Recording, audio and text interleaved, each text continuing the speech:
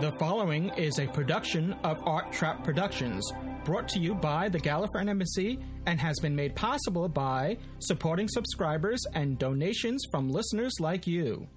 This episode brought to you by Podshock supporting subscribers. Go to arttrap.com/Podshock supporter to become a supporting subscriber. Support the show and get extra content and other bonuses. This episode brought to you by Audible. Get a free audiobook download at audibletrial.com/Podshock. Over 85,000 titles to choose from for your iPod or MP3 player. This episode also supported by the Podshock Podcast Companion app for the iPhone, iPad, and iPod Touch, now in the iTunes App Store. Are you taller? Heels. What, do you have to reach a high shelf? Right, gotta go, gonna be late. For a shelf? Bye.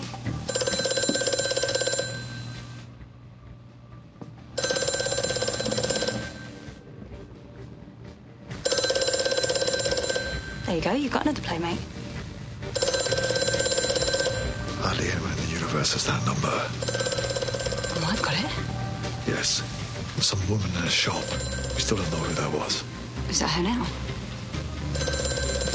There are very few people that it could be. Don't. Why not? Because if you answer it, something will happen. What? A thing. It's just a phone, Clara. Nothing happens when you answer the phone.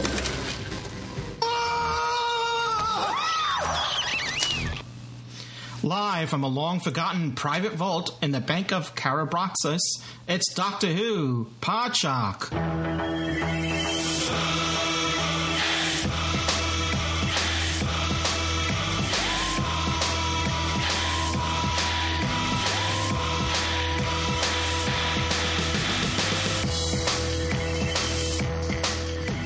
The Gallifreyan Embassy presents Doctor Who Podshock, episode 311, 311. This is Louis Trapani.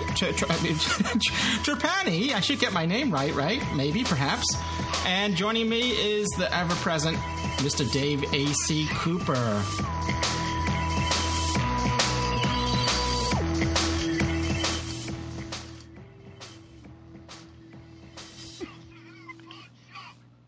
Hey, Dave. Nothing bad happens when you join a podcast. No, nothing bad happens when you join the podcast. Either live or recorded, but especially live. Well, I've never tried joining one when I'm dead. No doubt I will one day. Yeah. Well, we'll attempt that.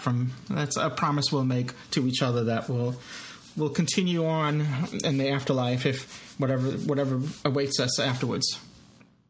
Unless we encounter the memory worms, then we'll completely forget about it. And of course, I don't know about you, but I might be in paradise. Well, you might be. No spoilers to the. Well, I have no information other than the title of the last episode, so no spoilers there, at least from me. So I hope you're doing well. You're just coming off the heels of the Cultum Collective, and so I know it's a busy day for you as well, and I appreciate you being here. Good to be here. Always good to be here. It's good to be here. You know, we have limited hours here at the bank because that's what banks do. And but you could if you want to make a deposit, just go there and see the teller. Yeah, I thought that. I always thought the teller was the one that gave you money. But there you go. Well, now it gives you memories, or takes them. Takes them. Yeah. So, well, before we get to our review, as we're hinting here, we're going to be reviewing the latest episode of Doctor Who, which is Time Heist, which premiered yesterday, and we're reviewing it today, and you're listening to it tomorrow. No, actually, if you're live, you're listening to it now. But then again, if you're tuning in from the future or the past, I'm not going to get into the timey-wimey stuff. But before we get into our review, there's a little bit of news to touch upon, that the BBC has confirmed guest stars for the Christmas special, which are among the guest stars are Nick Frost, Nathan McMullen, And Michael Troughton, interesting enough. Michael Troughton, if the name sounds familiar, is the son of Patrick Troughton, the second Doctor. And probably many might know Nick Frost as well. He's known for... He's done a lot of work with Pegg. Simon? Is it Simon? No. Simon Pegg. Simon. Okay. For some reason, Simon wasn't sounding right in my head. Simon Pegg. Yes. So it'll be interesting to see what parts they play, and yeah, you definitely can see the likeness, some likeness to his father with Michael Troughton, and but you know, I'm assuming they're probably shooting the Christmas special now. And obviously, it's not going to be airing at Easter; it will be airing at Christmas. So we have we have that much more time to go before we learn more about it. The time's going too quickly. I mean, we're going to be talking about episode 5 already. We've only got 13 episodes, but that includes that Christmas episode. Yeah, so 12 the time is before marching Christmas, on ever so fast. Yeah, so next week will be at the halfway point after next week, I believe. So, you know, for this, you know, not counting the Christmas special, that is. All right. So that's pretty. And this is, you know, speaking of time marching on, for those in the Northern Hemisphere, this is the last day of summer. Technically, well, it depends on what your definition of summer is, but yeah, this is autumn begins tomorrow here, you know, in the U.S. So I don't know where the summer went, but I'm not gonna dwell on it. Time marches on. There's nothing we can do about that. We're all time travelers, marching forward in time. Indeed. Well, as always, I'm going to take some time to warn people before we get into a review. Is there any other news that we want to cover? That was the biggest news that I knew of this week. I mean, unless you want to get into the overnight ratings or anything like that, I'm not that big of a bean counter, so I don't follow that closely. And unless it's coffee beans, then I'll count those.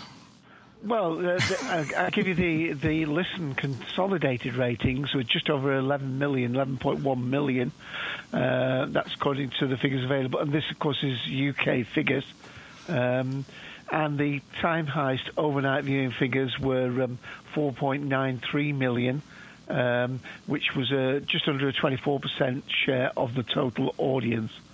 Overall, Doctor is currently 20th for the week.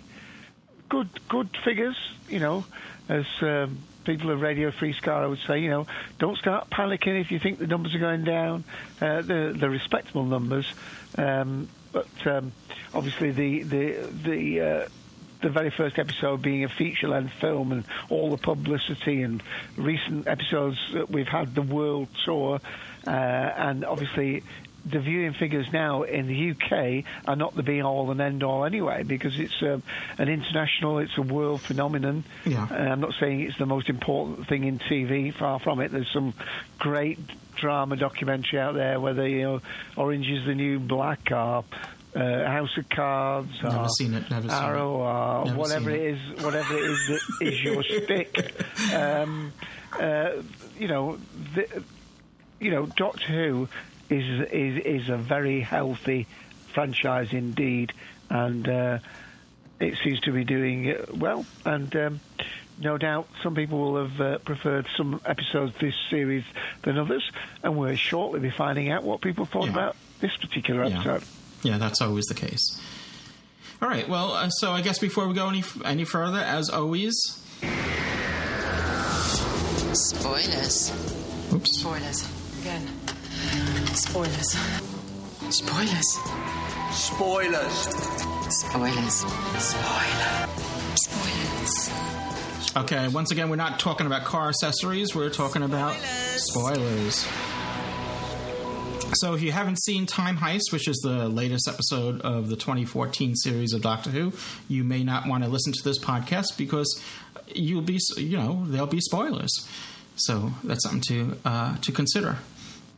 This is a recorded message. I am the architect. Your last memories of receiving a contact from an unknown agency. Me. Everything since has been erased from your minds. Now pay close attention to this briefing. This is the Bank of Carabraxos, the most secure bank in the galaxy. A fortress for the super rich. If you can afford your own star system, this is where you keep it. No one sets foot on the planet without protocols. All movement is monitored, all air consumption regulated. DNA is authenticated at every stage. Intruders will be incinerated. Each vault, buried deep in the earth, is accessed by a drop slot at the planet's surface. It's atomically sealed, an unbreakable lock. The atoms have all been scrambled. Your presence on this planet is unauthorized. The team will have been dispatched to terminate you. This is bank security. Open up. Your survival depends on following my instructions. Open up, and you should be humanely disposed of. There's another exit. All the information you need is in this case. What are you doing? Downloading. Oh, that is nice. The Bank of Carabraxos is impregnable. Please stand away from the door. We do not wish to hurt you before incineration. The Bank of Carabraxos has never been breached. You will rob the Bank of Carabraxos. So, Time Heist. It's written by Stephen Thompson with Stephen Moffat. And it's directed by the same director from last week, Douglas McKinnon. And it's obviously it deals with the Bank of Carabraxos, if I'm pronouncing that correctly. So, I have to make a confession, because if you listen to last week's episode, you may have heard me say something about Missy being in next week's and all that. I had mistaken the actress Keely Hawes, who plays Miss Delphax and Madame Carabraxos in this episode as Missy when I saw the teaser, so I wasn't paying close attention, and I knew that again, I'm not sure if I'm pronouncing her name right. Keely, right? Keely Hawes. Keely Hawes. Okay. It's the surname that's difficult. Yeah, and so I had known that she was cast and she was playing this other character, and I didn't know what it was going to entail, but we've seen photos and of her as the character, and I had made some comparisons to how she looked with comparing her to Ghostbusters. I forget the character's name in Ghostbusters, the receptionist with the big glasses and short hair and all that. Anyway, it seems like a lot of someone had somewhere it was someone had posted something about this, pointing out the similarities between a lot of the female villains in Doctor Who lately have the same sort of like stark look to them, including Missy as well. So there's some trend going on there, but this was a where I thought we were going to get more Missy this episode. We actually got none. So there was no. What? Well, was there? We don't know, do we? Well, there was some reference in there about the phone call. Oh yeah, came from a woman in the shop. That's true. Whether that was Missy. So, but there was no direct mention of it. But that doesn't stop people speculating. Yeah. No, I had always assumed that once this series started, that Missy was that woman or somehow supplied the phone number to that woman in the shop, and maybe now it could have been this character. Who knows? I don't know. It's still a question mark. Even the Doctor doesn't know yet. He says only a limited people have that number. So I'm thinking, well, who are those people? There's Churchill.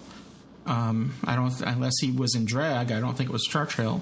So, unless he gave the number to someone.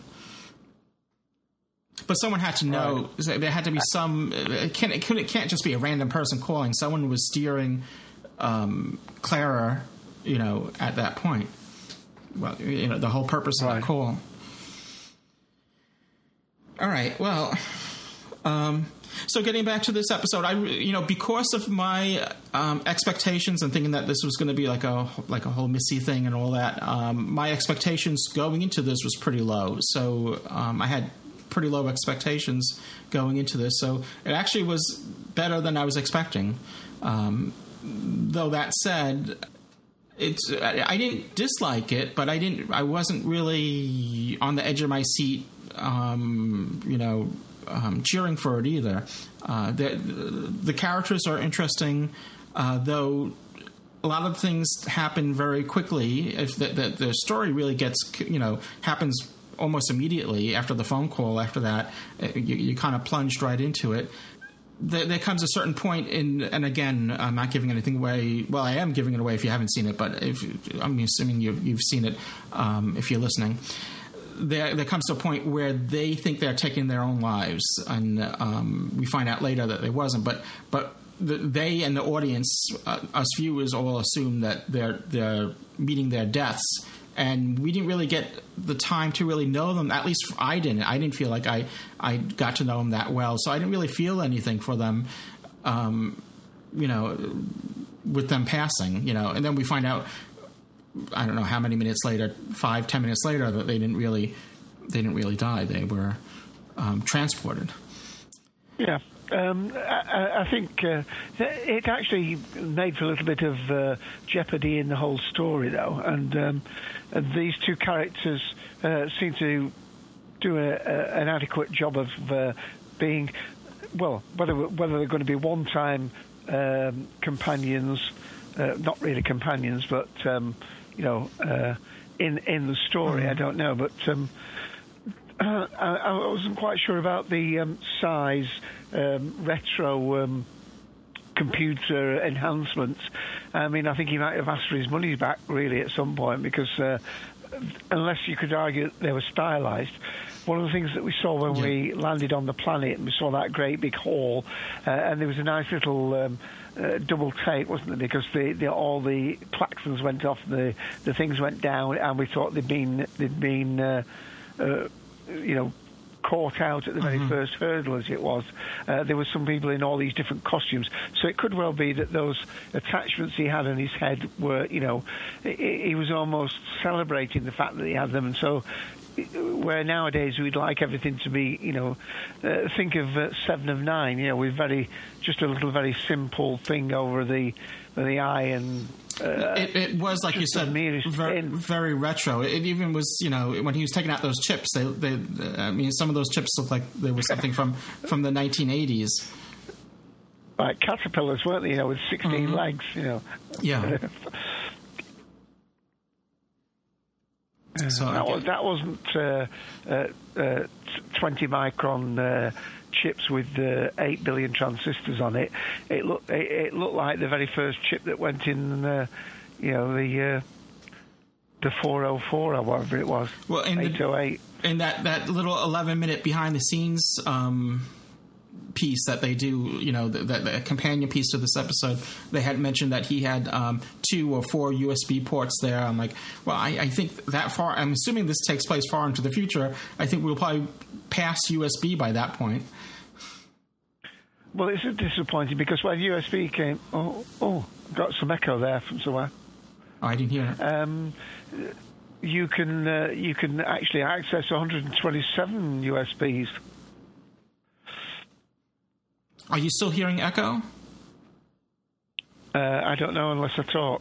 Oh, okay. It's gone, I think, now. Right. Yeah, I mean, when USB came out, because obviously we used, was it 128? So they used one as the zero address, so you can have 127 devices. But the disappointing thing for me was when they were in the actual, what turned out to be the room above the deep basement, the one that they blew the hole in, and the doctor asked for some schematics. He no sooner just pulls the cable out, and supposedly being a little mini projector, and it was literally the end of a USB cable. Yeah. They hadn't disguised it in any sense whatsoever. I mean, that was rather disappointing in the way they did that. I mean, when you think that, Apple have got these glass things, it seemed very retro indeed. But they could have used like gave a nice fiber optic cables or something like that. They could have done something different, but it's one of the things that I had pointed out is that probably a large part of the budget went on the animatronics for the creature. Yes. We never find out what race this is, do we? The teller, because as you already quoted the extra, let me just mention that Peter Kamali did say that it was a breeze acting with this, because normally, of course, all this effect comes in afterwards. Indeed, they show one scene where they're saying goodbye to these creatures, and they're just standing in front of a green sheet, which of course is this home world of not home world, a world where hopefully they're going to populate, because this story has even more weight when you think about it. They didn't just save these two creatures, they really released Adam and Eve into the world. In one sense, they're the last of their kind. But when he was acting with that person playing the part, it seemed to be, it wasn't CGI, it was animatronics. That I mean, I know there was some enhanced CGI with the sort of the wind and the pressure waves coming from the antennae, but the whole face and mouth and that seem to be working in real time. Yeah, the cables and whatnot behind it that manipulate the mask, if you will. Yeah, that scene was. Okay, I don't know whether you. No, go ahead. I'm sorry. I didn't know whether you wanted to actually sort of talk more sequentially about the story. I mean, it was lovely that we had this openings sequence. We had a little bit more banter with the Doctor and his companion. Well, the very, very, very beginning of the episode opens with that, with like an abbreviated version of the opening credits. That animation, with that sequence with like of the beginning credits, and then you see the Doctor's face, and the teaser part of the episode. I thought that was sort of interesting. I had a few seconds of that.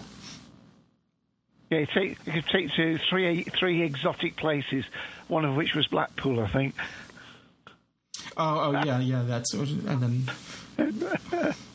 he was but it was great, and. Again, much has been made of the fact that Clara has been this very, very important person in terms of the Doctor's life, the splintered Clara and so on and so forth. But I do definitely think they've moved well away from that now. We do have Clara who, she is establishing herself in the real world, in the here and now. She's back at home again. Healthy pursuits, healthy pursuits. She's got a job. She's got a career. I love the one scene where they jump back to the Doctor says, "Why you've got that? Why you're flushed or whatever?" And she's thinking about the time when Pink got up the carriage for presumably the second date. 'Cause the first one, as we know, didn't go very well at all. But being an ex-teacher, I love the scene where they're just talking and getting, a little bit into their own involvement. And, of course, the kids come in for the first lesson, and they both get out. Get out! That is so real, you wouldn't believe. I'm sure. Yeah. But do you think it's? I think it's a little out of character for the Doctor to come back, to drop Clara. I mean, I know it's been going on for a while since Clara's been a companion. To drop her off at Earth in her time, and then come back and pick her up every time he needs her. It's he's never really done that before. He always just. Come along, take me, or stay. Come along with me, or stay behind. It's your choice, this type of thing. And you travel with them or you don't, and it just seems very unlike the character of the Doctor to do this. Well, I don't know. They started out a little bit with Amy and Rory, didn't they? Because Amy and Rory. That's true. They started doing that after they got married and then divorced and whatever. Yeah. Yeah, that's true. They started doing that. And in their case, it was at inopportune times. Now, in theory, it's inopportune times now for Clara. I can't come. I'm on a date, but of course, this doctor seems to be able to control the TARDIS. I don't think anybody's mentioned this much, but the Doctor is definitely controlling the TARDIS more accurately. Yeah. And he seems to be able to not only get her back. This isn't Croydon. I mean, he seems to get her back to where they left, and he seems to get her back on time. So it's not disruptive of her ability there was to just, live a normal life. If you remember, I think it was the beginning of Into Dalek. She was dropped off somewhere else. I think I forget. I don't know if she said maybe it was Glasgow. I'm not sure where. No, he left her in Glasgow to go and get coffee. Oh, okay. And then he turned up in the school with the coffee. Yeah. So she said that was 2 weeks ago. Yeah. So maybe that wasn't controlling the TARDIS. Maybe he just got wrapped up in something else. Well, he did, because that's true. He redesigned did. it and everything, hasn't he? He did. What is that? I don't know. Hate not knowing. Excuse me, sir. I regret to say that your guilt has been detected. What? That's totally ridiculous. Is it, sir? Well, then we will certainly double-check. The teller will now scan your thoughts for any criminal intent. Good luck, sir. Interesting. What is it? The latest thing in sniffer dogs. Telepathic. It hunts guilt. What about our guilt? Kind of being drowned out. What's he doing? If he has a plan, try not to think of it. Ever tried not thinking about something? No. You may have to. Criminal intent detected. How naughty. What was your plan? Counterfeit currency in your briefcase, perhaps? No, not at all. For God's sake. It really doesn't matter. We'll establish the details later. The teller is never wrong when it comes to guilt. Your account will now be deleted, and obviously your mind. Supper time.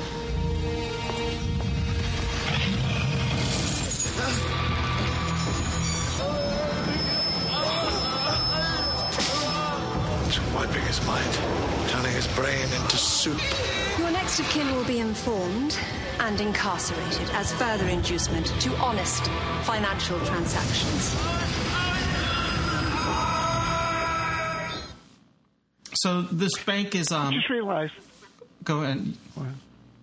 You just realised. I just realised that might be a hidden message to some of the UK banking fraternity. That. Oh, how's that? Well, when she says, let this be a warning to honest financial transactions, and I bet there's a few people in England might like to have done that to some UK bankers for the crisis they caused, but that's just me being a bit naughty. Well, with this whole thing about criminal intent, and this bank is, basically prosecuting people not for their crimes, but for their intent to... the detection of their intent to commit a crime, echoes a little bit of Minority Report. Arresting people or stopping crimes before they happen.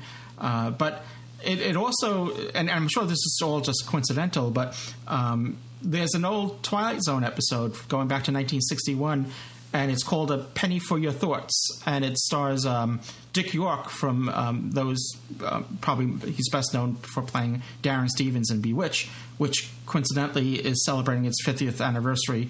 Last Wednesday was the anniversary date when it was first went out, when it was first broadcast. It was 50 years ago.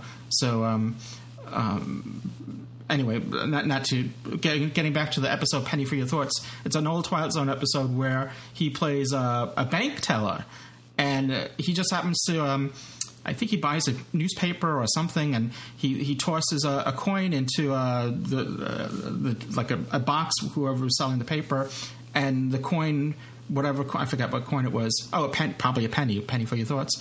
Landed on its on the edge, which seems to be impossible to do.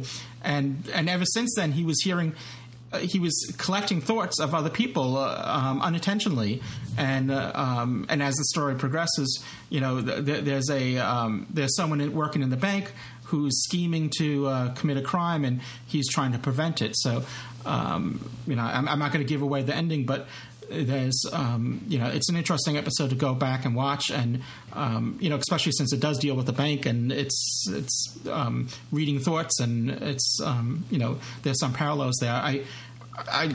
Again, I'm not saying that they took it from there, but I'm just saying that it could be just a coincidence. Well, it's very difficult to write something truly, unique. I mean, you could argue the start of this program was sort of a little bit, Mission Impossible. Your mission, should you choose to accept it. Yeah. This tape will self-destroy. There's so many parallels. One of the things. As artists, I was just going to say, we're all sponges and we all absorb this stuff, and sometimes we squeeze it out, and some stuff is familiar, and it's just like like musicians will have influences from other musicians, and you may hear a little of this musician or that musician in this other musician. They're not they might not be purposely trying to copy it, but it's just influences. Oh, yeah. I think it was very famously Terry Pratchett used to, and my son's a very big Terry Pratchett fan. He would, if anybody ever came up to him and say, "I've got this idea for a story," he'd stop them in the tracks, because he was so afraid that if he wrote something that appeared to them to have been stolen from their ideas, they might sue him. So if anybody ever tried to say, what a good idea for another, Discworld story would be, he would stop them there, and he didn't want to listen anymore, because he didn't want to have that sort of excuse. Oh, yeah, I had a conversation with him, and he seemed very interested in my idea. And blow me, it was all in his next book, so I want half his profits.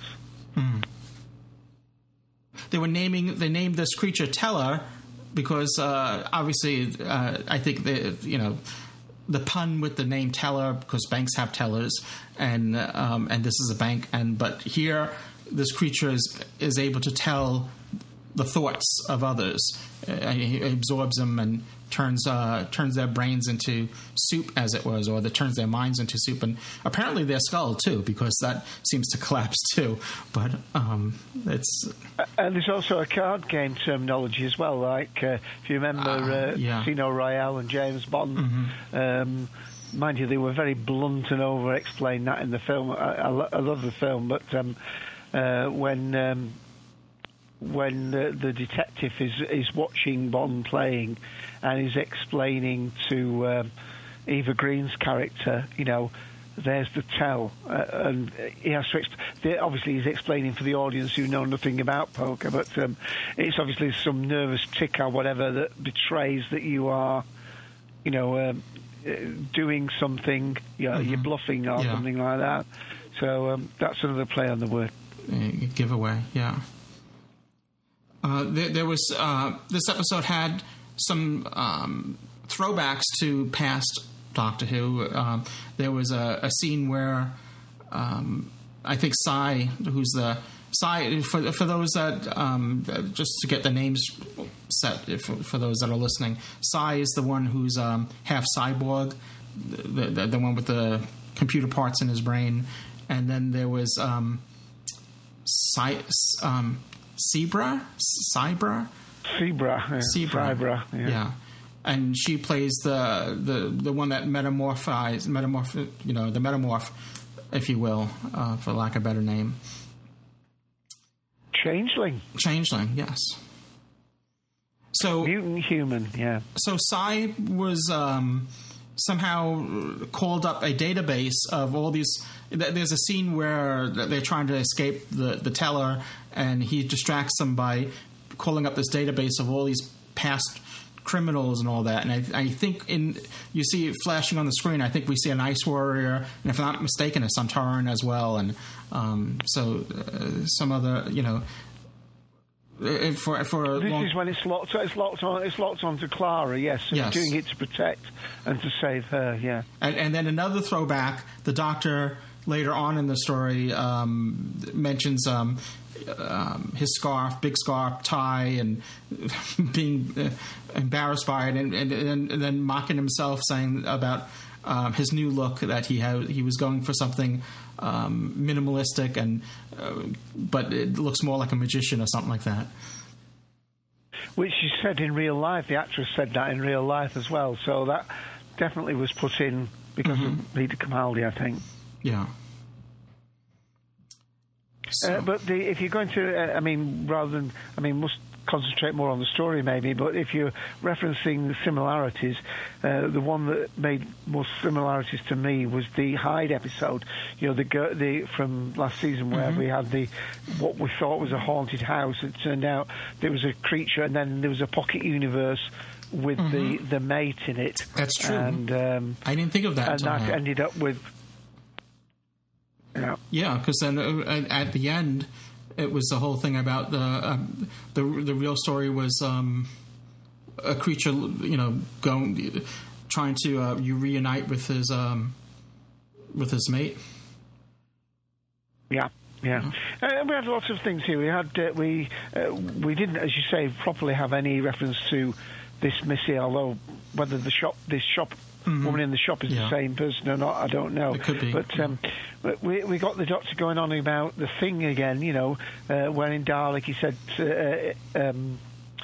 to Clara, go and do your thing, and this one, the Cyber asked him what his plan is. He said, a thing's going to happen. There's the thing, that's the thing. And then he talks about special powers, as he did with the last episode, Listen. So... I don't know whether these are little tropes or things coming into the storyline, but this. My thought was that it was very ingenious the way it was written. We've got a nice bookended story here, haven't we? We've got, like you could say, argue like last week, although I didn't think it was as good as last week, but we've got the story that jumps straight in the story, and they did that in the Dalek one as well. We had that, and I think you made the comment on Podshock last week about the this out of timey-wimey way the story is told. Yeah. But we had this sort of so we had it jump out of context, and then we get the explanation right at the end, as we did last week. But it was a very satisfactory explanation here. There's no contention about, where some people may have wondered about whether it was Gallifrey and was Gallifrey time locked and so on. In this, it had the self-consistency that worked. We got the phone call. The person who phoned him got the phone call, the number of the phone to phone, a little bit like Podshock's call number, because the number was given to her on that piece of paper. The event that precipitated all this happening, of course, was this the sun blasting off all this solar wind, which was obviously a major incident. Although the bank was fortified, one assumes it was fortified against people's feeling things. And from what we understand of the story, this was the final act of this bank. I mean, whether it would have survived and all the objects that were in the deep vaults survived, I don't know. But this woman, to make a getaway, took, I think it was a Fabergé egg or something. That was about all she could take. One of the nice things, by the way, and you did watch the extra because you mentioned it, is the director had a little cardboard rocket. Yes, yeah. His son, I think his son made it, or a daughter made it. One of his children had made it for him. Yeah. But the whole story was set against that, but the explanation at the end certainly satisfied me. The only thing I thought about it was a little bit derivative in some of those aspects, but then again, what story is truly has no relationship to what's gone on before it. I thought the acting of these two maybe one-off companions. There was a little bit of reference to, the guy Si says, if you need me for a bank robbery again, call me. And Clara says he doesn't do that sort of thing. But as he's going, the doctor does the ringing to his ear business again, so you never know whether you might see them. Yeah. Certainly the two actors on the extras would have been keen to have a recurring role. What else? The only plot hole that I thought about was those enormous air grids. I mean, we've seen them wandering around in spaceships in Star Trek and all that, but I mean, they were literally big enough for two people to go in with a great big sign saying, no entry through here, but yet they made it an enormous size. Yeah. Thought the creature was great. I liked the way when they broke into the one room where it was contained behind this heavily armoured glass, and of course its breath was steamed it all up. Made me think a little bit of Torchwood and the 456 or whatever it was. Mm-hmm. Where you see these things and then suddenly they lurch forward in that. I thought the creature was very successful, and when the chap who was interrogated and was attacked by the creature at the end, and basically, as the doctor says, his brains turned to soup, thought that was quite frightening. I mean, they were building up the scare factor for last week. This seemed to be more scary in that sense and more of a shock, I would have thought. I thought it was quite frightening for children, that image, because there was no real reason for the skull to have caved in.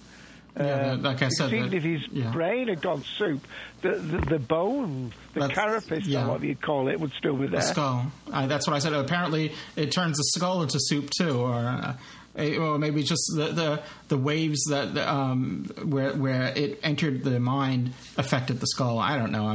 We're making up stuff here. Yeah. I agree with you. I think they did. I think the creature was realized very well. I think they did that good. I think the effects in the story were all done very well, and the acting and it was good direction. So I think all that worked in its favor. And I'm also pleased to see that there was very little or no use. I think they used it once of the sonic screwdriver, where as opposed, the doctor here in this episode worked things out in his head, which I like to see. And I hate using the sonic screwdriver as this magic wand that does everything. So I was glad to see that it didn't get overused in this episode. Well, it was good because he tried it and he said it was an atomic lock or something, and even I can't solve that. But then he has this thought, well, but the architect must have known that there must be other things, and then it's at that point that the storm starts to hit, and there's one quite telling scene where they've actually got down into that lower vault because, of course, they find the things that these people want.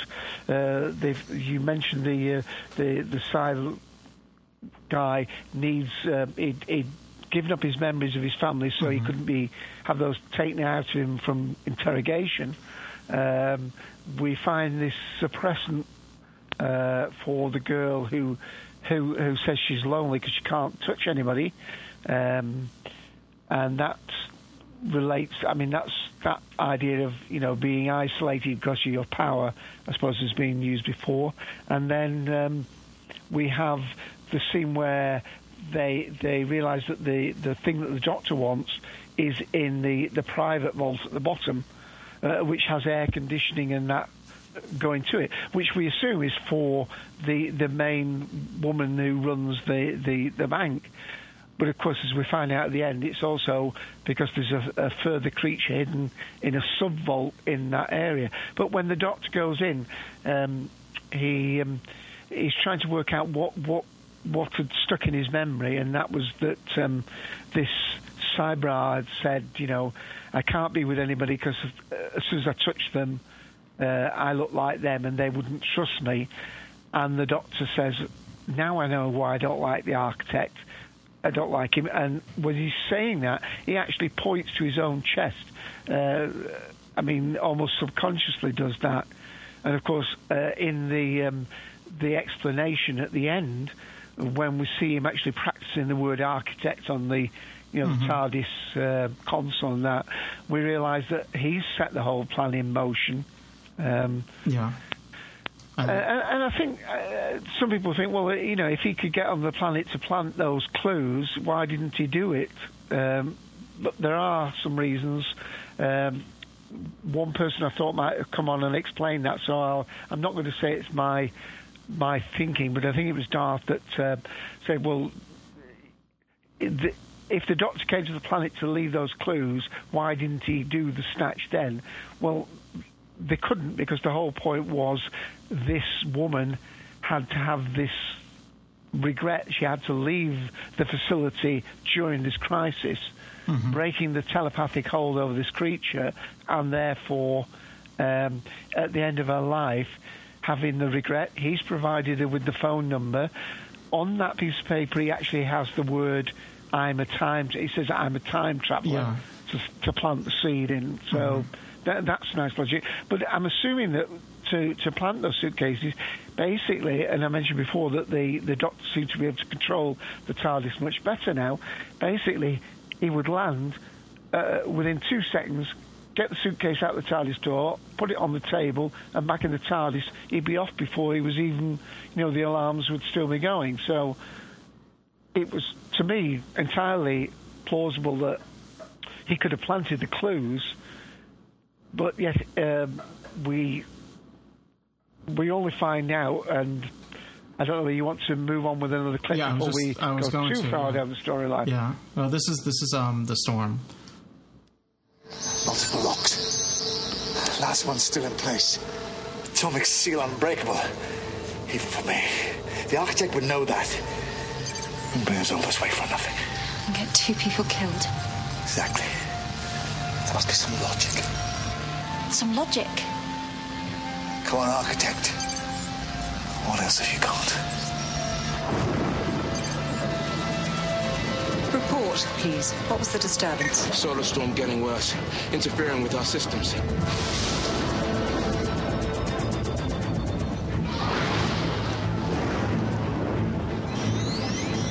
Storm. Storm's stripping the system. That's what he's got, Storm. How would he know when a storm would hit?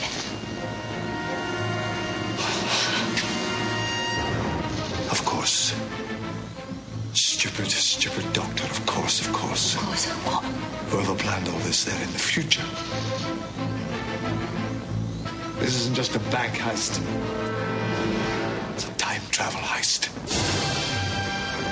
We've been sent back in time to the exact moment of the storm to be in exactly the right place when it hits, because that's the only time that the bank is vulnerable.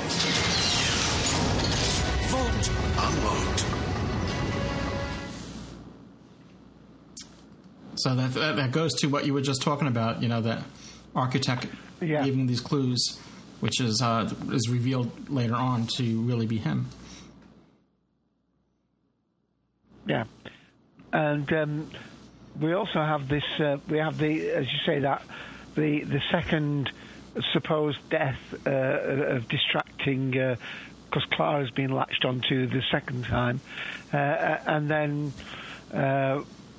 they find the things that needed, and I don't want to explain the story because people who listen to this have seen it, but what I'm trying to get at in a fumbly way there is that the story doesn't seem to have a lot of plot holes. When the robot of Sherwood may have been a funny romp, and for me was a little bit too silly, but the plot made no sense. Here, to me, the plot seemed very finely tuned and worked on a lot of levels. Slightly disappointed by the fact that it was it was 2 creatures, not 1, because they've had that as a resolution before. Mm-hmm. But I think all the steps that led to that, were finely plotted. So it was certainly a cleverly done one. And noticing the writing credits, as well as Stephen Moffat has a credit. Now, did he just write the story art bits in? Because this seems to have a lot of the signature Stephen Moffat, timey-wimey stuff in it. Mm-hmm. So, I don't know. It could very well be. I mean, it seems like we probably can point out to the pieces that Stephen Moffat might have tacked onto it or modified. Well, integrated into it. I don't think they're tacked on in any way. Yeah. I mean, we have had instances, haven't we? And we've had. I mean, if we go all the way back to the Christmas one, where people said, "Well, we waited too long," and then there were just things that we wanted, but they were sort of. Oh, well, I suppose I've got these 5 unresolved things. At points in the dialogue, I'll stick those 5 in, and people felt as though a little bit cheated by them, even though they did the job, and even though fans were a country lot, some of us are anyway, that, even if he just had a throwaway line, that would be enough. But, of course, when you wait 2.5 years, sometimes a throwaway line isn't enough to satisfy you. But to me, no, if this had been classed as a Stephen Moffat script, that wouldn't surprise me. But I don't want to diminish the work of Stephen Thompson, who presumably did the whole story, and it's just the way it has to be bended and slightly convoluted to fit into the plot, but not too much this time. So I think it was, to me, maybe, I don't know where we are in whether you're ready to go to a caller or not, but for me this was a very workmanlike story, had some very good ideas in it, maybe not all original ideas, but they were used in an original and fitting together way, called on a little bit of some past things, but quite a frightening one. I mean, like, for instance, this woman, I mean, we're almost going back to the Adipose lady, aren't we, in terms of the callousness of her. She has clones of herself, and when she fires them, she doesn't mean sacking them. She fires them; they go in an incinerator. Yeah. So no wonder it's a messy. It's a messy thing getting fired around here. Some to quote the episode, paraphrase, I should say. Yeah. Partners in Crime, the Adipose lady. I mean, she was very much like that. The nanny woman in that. This again seems to be a Stephen Moffat trait of having these very strong women, as that you said earlier on. Yeah, and they all have this similar chiseled look to them, as well.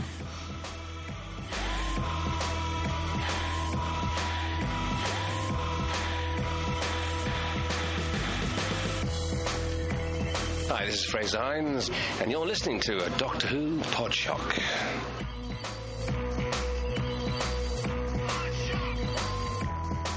We'll be right back with our review of Time Heist, our live review on the net with your live feedback. But first, we're going to take a break and remind everyone about Audible and make a selection of what your free audio book from Audible could be. As always, we try to make a selection that somehow ties into what we're talking about in this particular episode of Doctor Who Podshock. This one might be a little bit more challenging, Time Heist, because, there is a Doctor Who story that does have a bit of a heist in it as well. That is available on Audible, which is the Rebus operation, the first one of the Key to Time. But we had just recommended that just a few months ago, so we're going to pick something else out instead. Now, Audible is the premier provider of digital audiobooks. Audible has over 150,000 titles to choose from in all different genres. You heard me say it before, from thrillers, romance, business, sci-fi, comedy, and so much more. And of course, a big chunk of that is Doctor Who.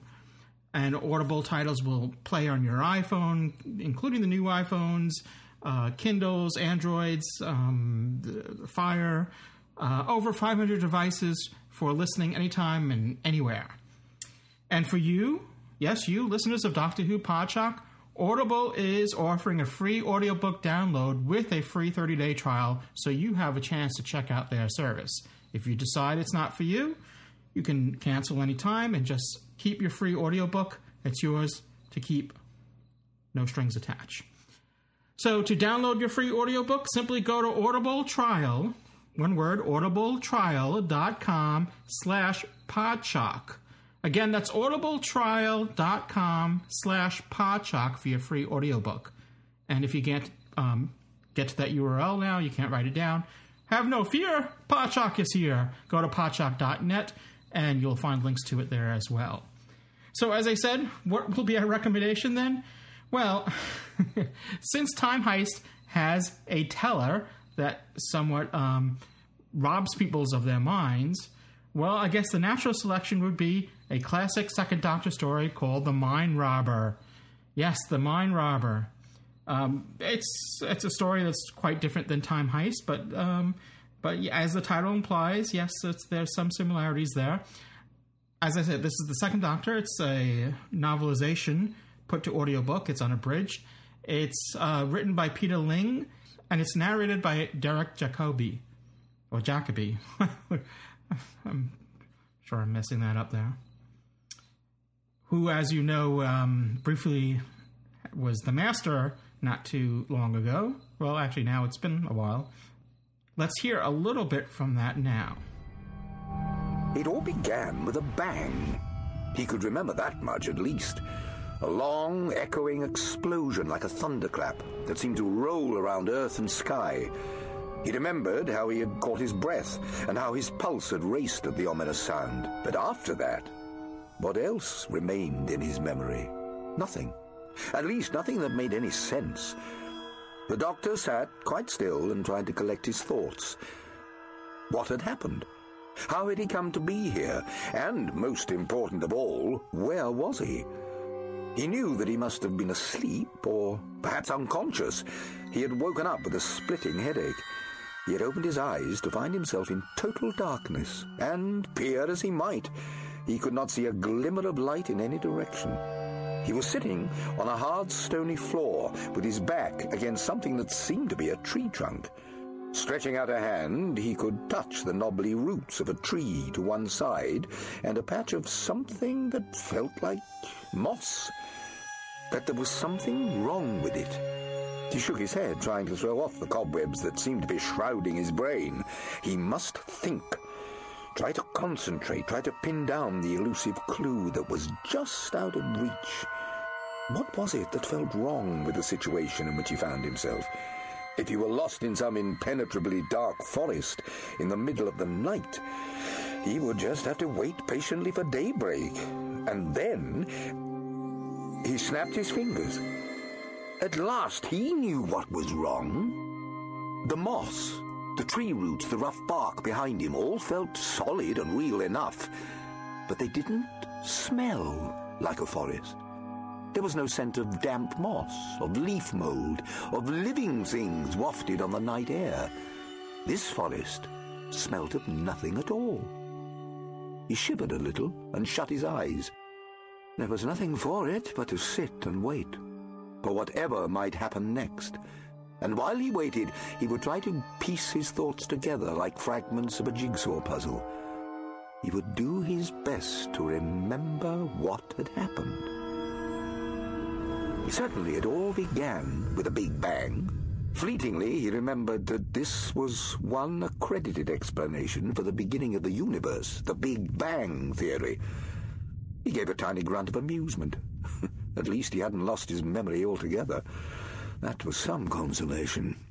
But this particular explosion had been of a very special kind. It had been the start of a spectacular volcanic eruption. That was, again, Derek Jacobi from Sir Derek Jacobi, reading The Mind Robber, Doctor Who, The Mind Robber. Like I said, it's a classic Second Doctor story. That could be a free audiobook, or you could choose whatever Audible has to offer for free as your selection and make that your free audiobook. Once again, to get your free audiobook, simply go to audibletrial.com/Podshock. Again, that's audibletrial.com/Podshock for your free audiobook. And now we return to our live review of Time Heist with your live feedback.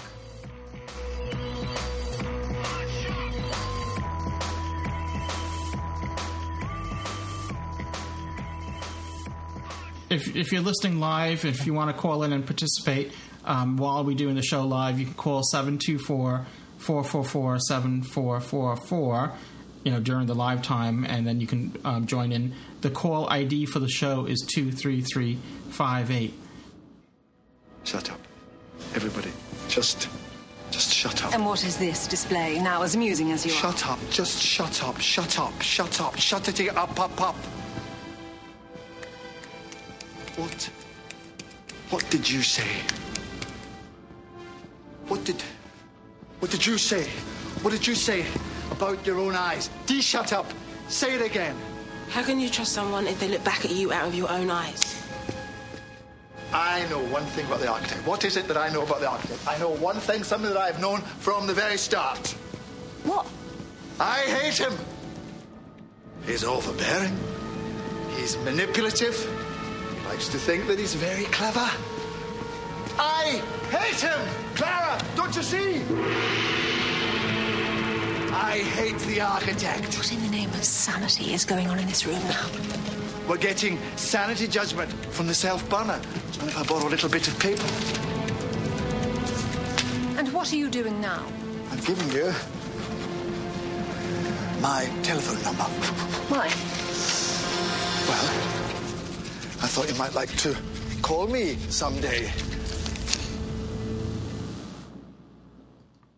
So, yeah, this is the doctor working it all out, thinking it out, and Clara's thinking, "Oh, well, are you remembering now?" And he says, "No, I'm just working it out and what's going on here." And but in a way, I mean, what we see unfold in this scene, the doctor is sort of in a way spoiling the end of the episode, because then after this, I clearly knew what he was going after, what he was saying, and by giving her the number, now I was expecting, her to call on her deathbed, and that's exactly what happened. So, I don't know. I thought maybe if the camera didn't show everything, and if he didn't say as much as he did, and it wasn't so plain, maybe it might have worked better. And then they could have, the way they do this non-linear storytelling, maybe at the end backtrack a little on that scene, and I don't know if it would work better or not, but it just seemed like after that scene, then I knew exactly what was going to happen, and then it's exactly what did happen. But in a way, yes, that was a reveal, but that wasn't the real reveal, because the real reveal was true. Yeah, the hole they had on the teller, which was the fact that there was a second creature locked up in the vault. Yes. All right, we're going to open it up to people that would like to participate. As always, Podshock supporting subscribers will get priority. We had Kyle in the queue, but he unfortunately had to run, so unfortunately we can't hear from him. Maybe if he joins us next week, he can chime in on his thoughts that he wanted to share this week. But calling back once again is Price Pudding Brain, which is an old friend of mine, Steve. So let's get him on board once again. Welcome back. Hello, Lewis. Hello, Dave. How are you? Hiya. Thanks for waiting. Hey, thank you. Great to have you back. I was calling in. I know I injected a lot of superhero paranoia into last week's podcast, and I'm here to do it again. I noticed. I'm thinking there might be a lot of love for the film director Bryan Singer in Cardiff these days, because I see a lot of similarities. There seems to be some X-Men references and some Rogue. Yes, and the usual suspects. I was going to call the podcast the episode, the Usual Suspects. My brother called it Ocean's 12th Doctor, which I thought was very clever. Mm-hmm. But it seems that there are Mission Impossible as well. Yes. But there are, of course, the mutants with powers that duplicate other people's would be Saber, and is very imitative of Rogue, and you have the other character who is Amnesiac, mimicking Wolverine, who is the other nominal star of the first Bryan Singer X-Men movie. and he's a leather jacket wearing tough guy.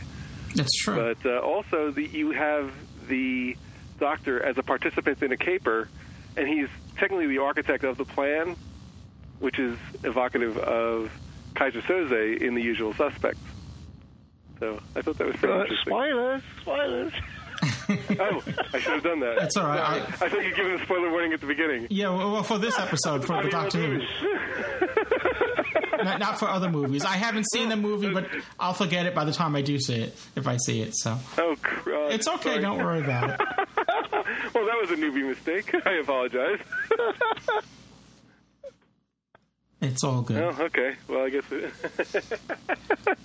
I should quit while I'm behind. Well, how old is the movie? I mean, I guess there's a isn't there like a after a certain amount of time, you know, Luke, I'm your father type of thing, where after a certain amount of time well, I'm going to invoke that clause now. But yes, no. Well, sorry about that. A statue of years there should be for of spoilers. Spoilerification. Sorry. Yes. Tell me, have you been anywhere and seen the Statue of Liberty in ruins?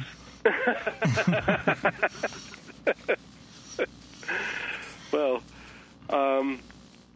to get back to, I guess, more Doctor Who related stuff, I had almost jumped to the conclusion that the teller had something being held hostage, but I thought it was the memory worms because of their antennae. I assumed that they were the larval form and children of the teller. Oh, and, that's interesting. And also because they were sort of psychic. Mm-hmm. But apparently that's not a connection, so that was another blind alley for me. But, yeah.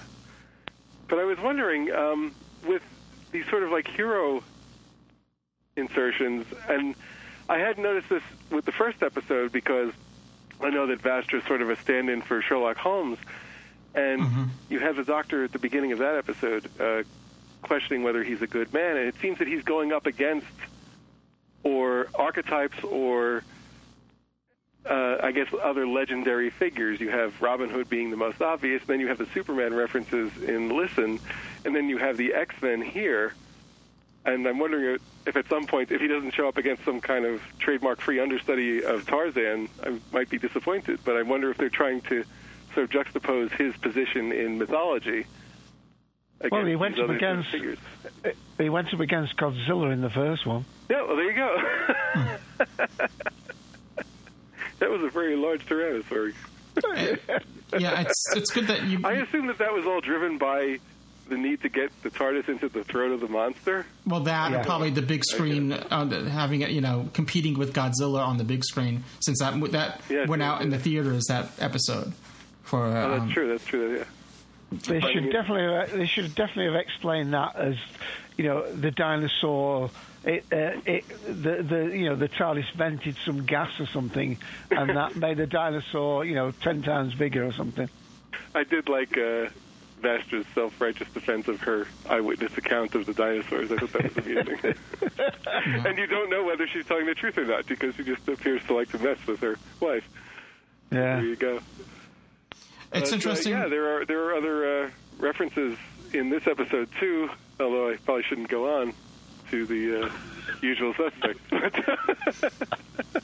So, sorry about that. Well, you had brought up about the Doctor asking if he's a good man, and it's interesting in this episode, right before what she thought was going to be her death, Cyber said out loud, a good man, calling that to the Doctor. Yes, that she needed to meet one of those before she died or something along those lines. Yeah, and I think that was to counterbalance as well, as the Psy guy had called him, dispassionate doctor, earlier. So I think the line was in there to counterbalance that because the Doctor's still not getting any further to having a resolution. And that tirade that you were just about, the shut up, when the Doctor says he hates the architect, he says that knowing that he must have been the architect. And whether that's sort of this is what identifies him as his own self-loathing. It's fantastic.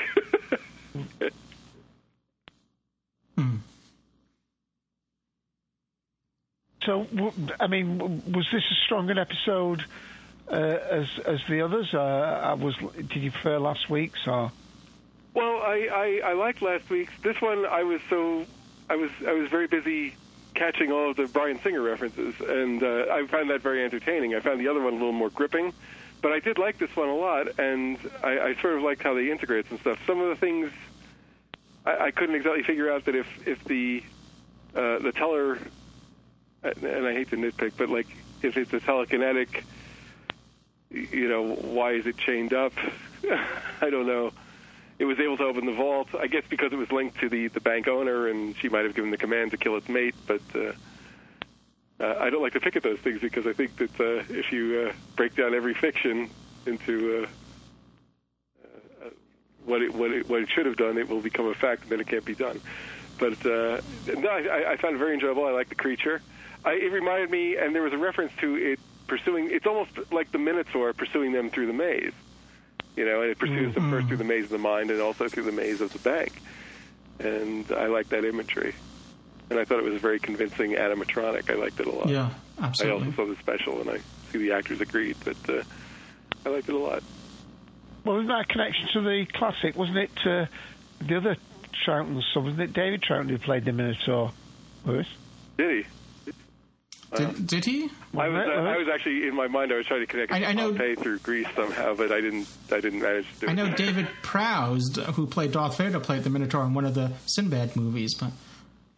All right, so did you want to give a TARDIS Groan ratings, like between 1 and 5 TARDIS Groans? How many TARDIS Groans would you give it? I will give it 4. Oh, okay, very good. It entertained me. Well, thanks again. It's great having you back on the show, Steve, so... until next time. Sorry about the spoilers. No, it's okay. Like I said, I don't know about it. I mean, I don't know how many. Stop digging. I don't know how old it is. I hadn't seen it, but I'm sure I've already forgotten the name, so don't worry about it. So okay. Everyone that's listening, I'm counting on your sleeplessness to aid me in my absolution. Those that haven't seen it that are listening to the show might be spoiled, but I don't know how old the movie is, so I don't know. David Troughton was in Curse of Peladon. That's the one I was thinking of. All right, gentlemen. I will leave you to it, and thanks for having me on. Okay. So to speak. Cheers. Take care. Thanks. Bye. Bye. Now I have rice pudding brain. Well, he has price pudding brain. I have rice pudding brain. All right. Well, we don't have any more callers, so that's going to round up our. If you want to give your thoughts, though, on this episode after the fact, after the live show, feel free to do so by calling the Podshock public call box, and that's unlike the doctor's, police box, time machine. It's not open. It's not just it's not limited to just a few people. Anyone can call. The number is 206-337-4699, and you can call that anytime, and 24 hours a day, or how many hours your day has. Mine apparently has like 36 or 48 hours, being that I'm still up from yesterday. So 206-337-4699. And you could leave keep your message down to just a few minutes, and and we can include it in a future episode. I know we did get some feedback, which we're the next studio show that we do, we'll include that feedback in, because it's kind of hard to do it in the live show. You will rob the Bank of Carabraxos. Did you see? Why we came? Why we're here? We had to delete our own memories. Otherwise you'd have known, and then she'd have known, because you were mentally linked. But she's gone now. They've all gone. They have no power over you now. You can do exactly what you want to do now. Exactly what you've always wanted to do.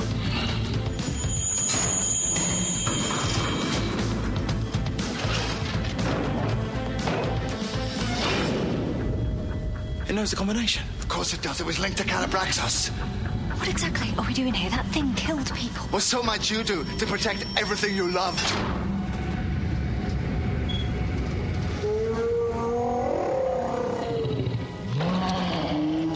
is of the last of its species.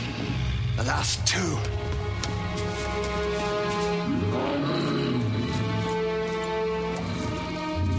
It's okay. It's okay.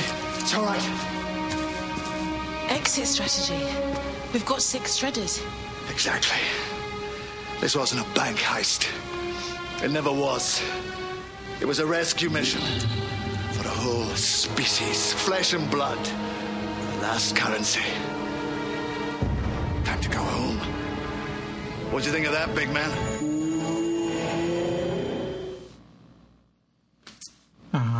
So yeah, I thought it was I guess it's one of those episodes which I liked more on the second viewing than on the first. It's like I said, I think the pacing was very good, and sometimes I wonder if it was longer, if the pacing would have suffered, or if it was longer, maybe upon watching it the first time, you get to know the characters a little bit more, and you felt more, you felt more of a connection with them, because when you see it the second time, if they had have died, I would agree with you. You would have felt, as you said, you didn't. But because it was a false death, they came back. Then we got to know them a little bit more. Yeah. Yeah.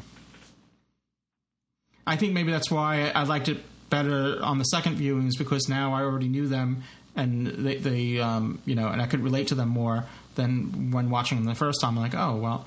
Because it happens very quickly. Like, this whole episode unfolds very quickly. I mean, we're in Clara's apartment, and the next thing you know, a few minutes later, we're somewhere else with memory worms. Right. But I mean, in the Dalek episode, we had that, that person die, and the doctor says, "Catch this." And will it help? And it wasn't to help him at all. It was so they could track where his body went. Yeah. We also had this reference again, as I say, to superpowers. We had the last week. Your fear was your superpower. Here, everybody in the group had some sort of power. There was a scene where someone's I think it was Sai said, why are you the, or maybe it was Cyber said, why are you the leader? And she says, or maybe whoever said it, who made you the leader? Yeah. And then he says, well, that's my superpower, what's yours? And talking to Cyber, and then she explains she doesn't explain, she shows, she demonstrates what her... I think the doctor actually says, well, basically, it's the eyebrows. Yeah, I think that's in the lift scene. That's later on. Oh, yeah. Yeah. I should just say that we've got Tim and Kathleen in audio. They've given the score 4 out of 5. I don't see any other score 4 out of 5 rating. Yeah. Yeah. I'm going to give it, like I said, I thought it could have been. I don't know. I thought I could have been more enthralled into the story. It was always. Watching it the first time, I was sort of like watching the clock a little bit, and that's not a good sign. So, but again, I enjoyed it the second time more. So I'm giving it 3 out of 5 TARDIS groans. And like I said, I didn't dislike it. I just hoped I just wish I'd liked it a little bit more. And but maybe watching it again, I might give it 3.5 TARDIS groans.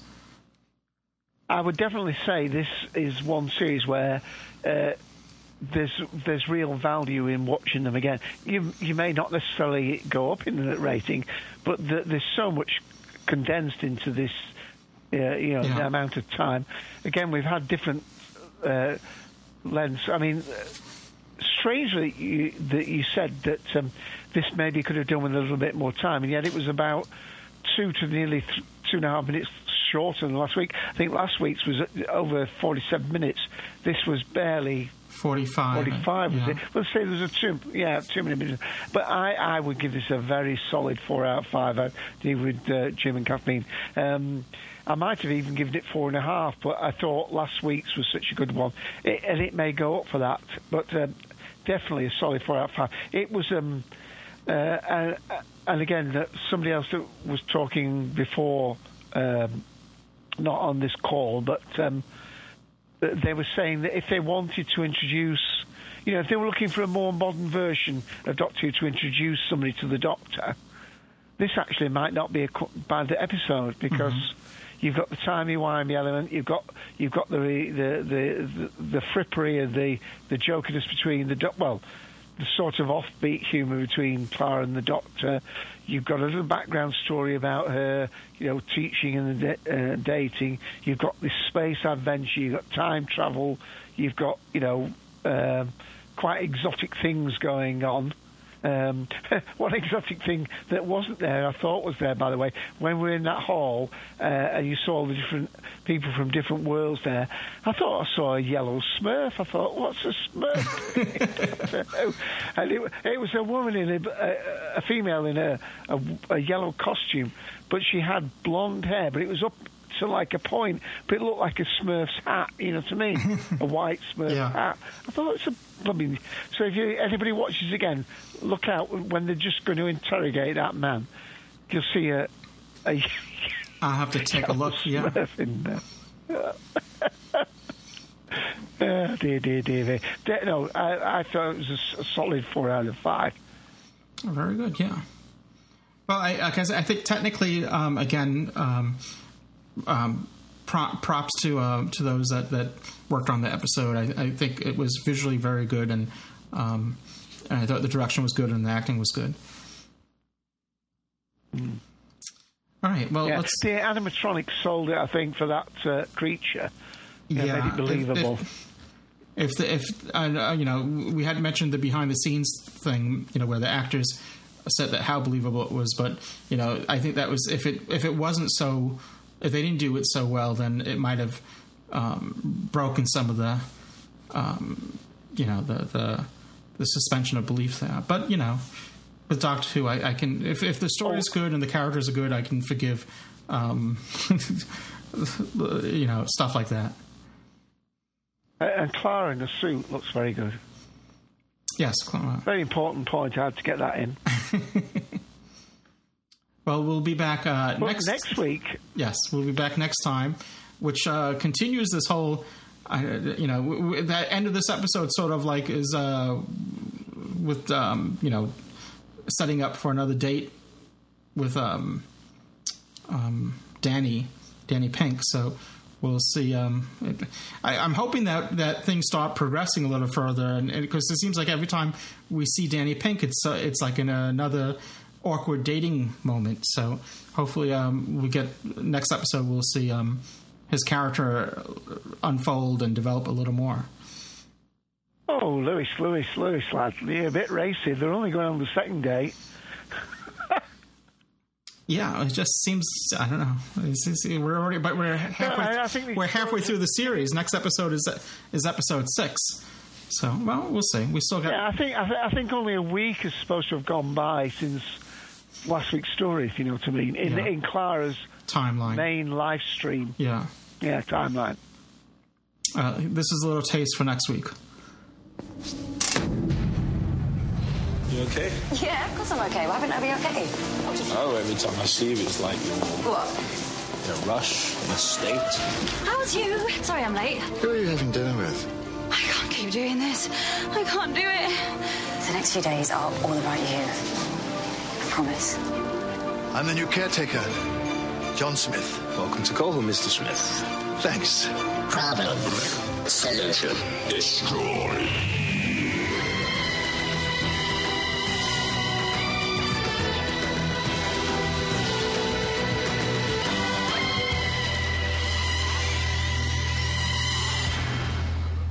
It's good hearing John Smith being used, the name John Smith being used once again as a alias. And the episode itself is called The Caretaker. All right. Look forward to it. Yeah, so we'll be back next time for that. Dave, once again, thank you for... I know it's been a long day for you, and as always, you can catch the Colton Collective every Sunday at 2 p.m. on the same channel. Well... different call ID number, but the same TalkShoe website. if you want to catch it live, or if you could listen after the fact on iTunes and all different other places as well. And if you subscribe on iTunes, you'll find there's at least 170 earlier episodes, because if you don't subscribe, you only see the latest 300 episodes, and we've done nearly 480 now, unbelievably. And anyone that's starting to subscribe now, they're going to want to, listen to them all. Yeah. So catch that. Ian, I know, is would have been here too, but it's like he has a family, and it's a lot to do 2 shows back to back. So, but I'm sure he'll be back when we do studio recordings again. So I'm sure he will be. So I guess that wraps up this show. So until next time, everyone, cheers. When are we starting the show, Lewis? Put that worm down. Oh, you touched those worms again.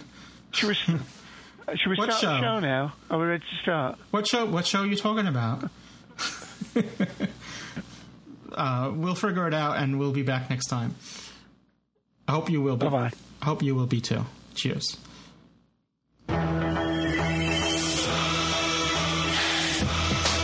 You have been listening to Doctor Who Podshock, presented to you by the fan-run GallifreyanEmbassy.org. Doctor Who is owned and trademarked by the BBC. Doctor Who Podshock is not affiliated with the BBC in any way. Doctor Who Podshock theme music by Jeff Smith at thejeffsmith.com. This has been a production of Art Trap Productions and has been made possible by supporting subscribers and donations from listeners like you. This podcast is also supported by the Podshock Podcast Companion app, now in the iTunes App Store. Visit arttrap.com for more information on this and other podcasts. Doctor Who Podshock! Don't. Why not? Because if you answer it, something will happen. What? A thing. It's just a phone, Clara. Nothing happens when you answer the phone.